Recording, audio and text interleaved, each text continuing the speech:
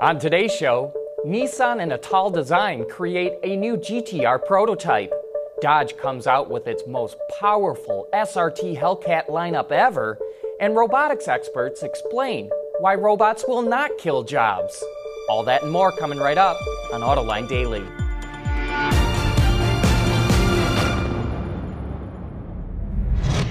This is Autoline Daily, the show dedicated to enthusiasts of the global automotive industry. And today's show seems to be all about piston engine horsepower and better electric vehicles. So let's get started. To celebrate the 50th anniversary of Atal Design and to celebrate the Nissan GTR, the styling company and the automaker came together to produce the GTR 50 prototype. Thanks to engine and turbo upgrades, the power output is now 710 horsepower and 575 pound-feet of torque. The design is dramatic, featuring sharp edges with gray and gold panels.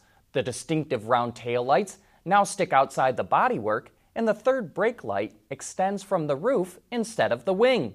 Let us know what you think of the new design. The GTR 50 debuts in Europe next month. And yesterday, Dodge unveiled the 2019 Challenger and Charger, and they're more muscular than ever. And here's a new name to learn, the Red-Eye. The 2019 SRT Hellcat Red-Eye gets the same 6.2-liter V8 that appears in the Dodge Demon, but the power is rated at 797 horsepower. The Red-Eye also gets a wide-body kit and is supposed to be more like a proper daily driver like the Hellcat. The new Hellcat, along with the Red-Eye, get functional hood scoops and a line lock function, which will be good for hard launches and burnouts. On the Charger side of the equation, it keeps the 6.2-liter Hemi with 707 horsepower. Chargers will be available for the third quarter of 2018, while Challengers will be ready for the fourth quarter. You know, China is the fastest growing EV market, and it just got a little bit bigger. Startup NIO just delivered its first 7-passenger ES8 electric SUVs. It's powered by a dual electric motor setup that combines for 644 horsepower and has a swappable 70 kilowatt-hour battery pack that provides up to 220 miles of range. A couple of cool technology features include wireless in-car charging for the key fob, so no more pesky battery replacements. And it gets a wild artificial intelligence system called Nomi, which can do everything from changing the radio station to preparing the vehicle as you walk up, and even closing the sunroof when it starts to rain. All ES8s will be made to order, so customers can customize them to their own tastes. Still to come, a major supermarket chain is going to test home delivery of groceries using autonomous vehicles. Autoline Daily is brought to you by Bridgestone Tires, your journey, our passion. Dow Automotive Systems, advanced materials that deliver better results. And by Lear, a global leader in automotive seating and electrical systems. Kroger, the largest supermarket chain in the U.S., is going to test delivering groceries in autonomous vehicles. It's partnered with a Silicon Valley startup called Nuro, which was founded by engineers from Google, and it's the first deployment of Nuro's hardware and software. Customers can order groceries through Kroger's Click List ordering system and Nuro's app, which will then be delivered by a self-driving pod. The service will be launched in a yet-to-be-named pilot market this fall.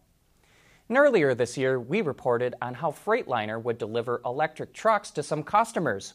Well, now we know who those customers are: Penske Truck Leasing and a logistics company called NFI Industries.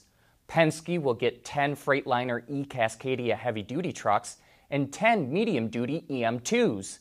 NFI will get 10 Freightliner eCascadias, which are Class 8 tractors with 550 kilowatt-hours of battery capacity, a range of up to 250 miles, and can charge up to 80% in about 90 minutes.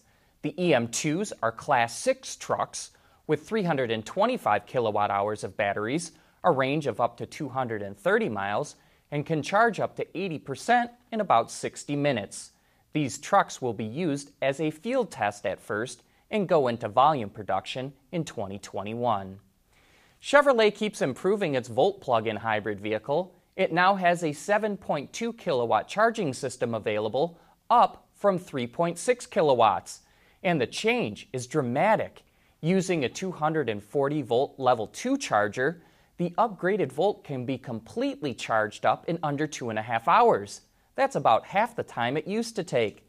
The new charging system is available as an option on base Volts and comes standard on the LT trim line.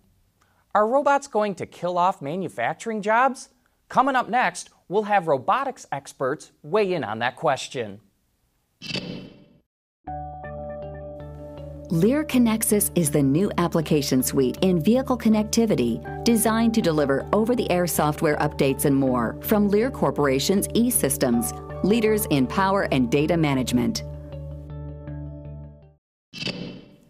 The public's perception is that robots are going to take over manufacturing jobs from humans. But in the following clip from Autoline this week, our panel of experts say that robots will actually help create jobs. The real threat to jobs is the inability to compete. If you can't compete, there are no jobs. Robots are actually saving and creating jobs in the U.S., and if you look at it over a 20-year period, we found that every time robot sales went up, unemployment went down. The opposite, when robot sales go down, unemployment goes up. So that's been the history. We think that's the future as well. Mike, how do you create jobs with robots? I would think that a robot's going into a plant to replace workers. Yeah, sure. That's a great question. When you think about manufacturing, you think about productivity, and as these manufacturers need to create more things, sometimes the robots assisting the people in terms of helping them make the things enables those end customers to be able to produce more things, and then you need more people to do all the people things that surround all the things that can be automated. So when you tend to make more things, there's still a lot of people that need to be employed, and those people grow as we're able to produce and make more things. And Marty, how do you answer that same question too? Well, I mean, we're always trying to be more competitive. We're trying to make our workplace safer. We're trying to build more products for our customers. And to do that using the latest technologies, or using robots in ways that are going to help people really address what we call the 3Ds, the dull, the difficult, and dirty types of jobs. Those are really the types of tasks that we apply robots to. And interestingly, between 2012 and 2016, we added about 25,000 jobs to General Motors employment roles at the same time that we added about 10,000 more robots. So, we definitely view that as you use more robots, we get more employment. We're able to build more products. And you can watch that entire discussion right now on our website, Autoline.tv, or you can find it on our YouTube channel. And a programming note here, Autoline will be off all next week as we take a well-deserved summer break. But we'll be back on July 9th. That's it for today. Thanks for watching.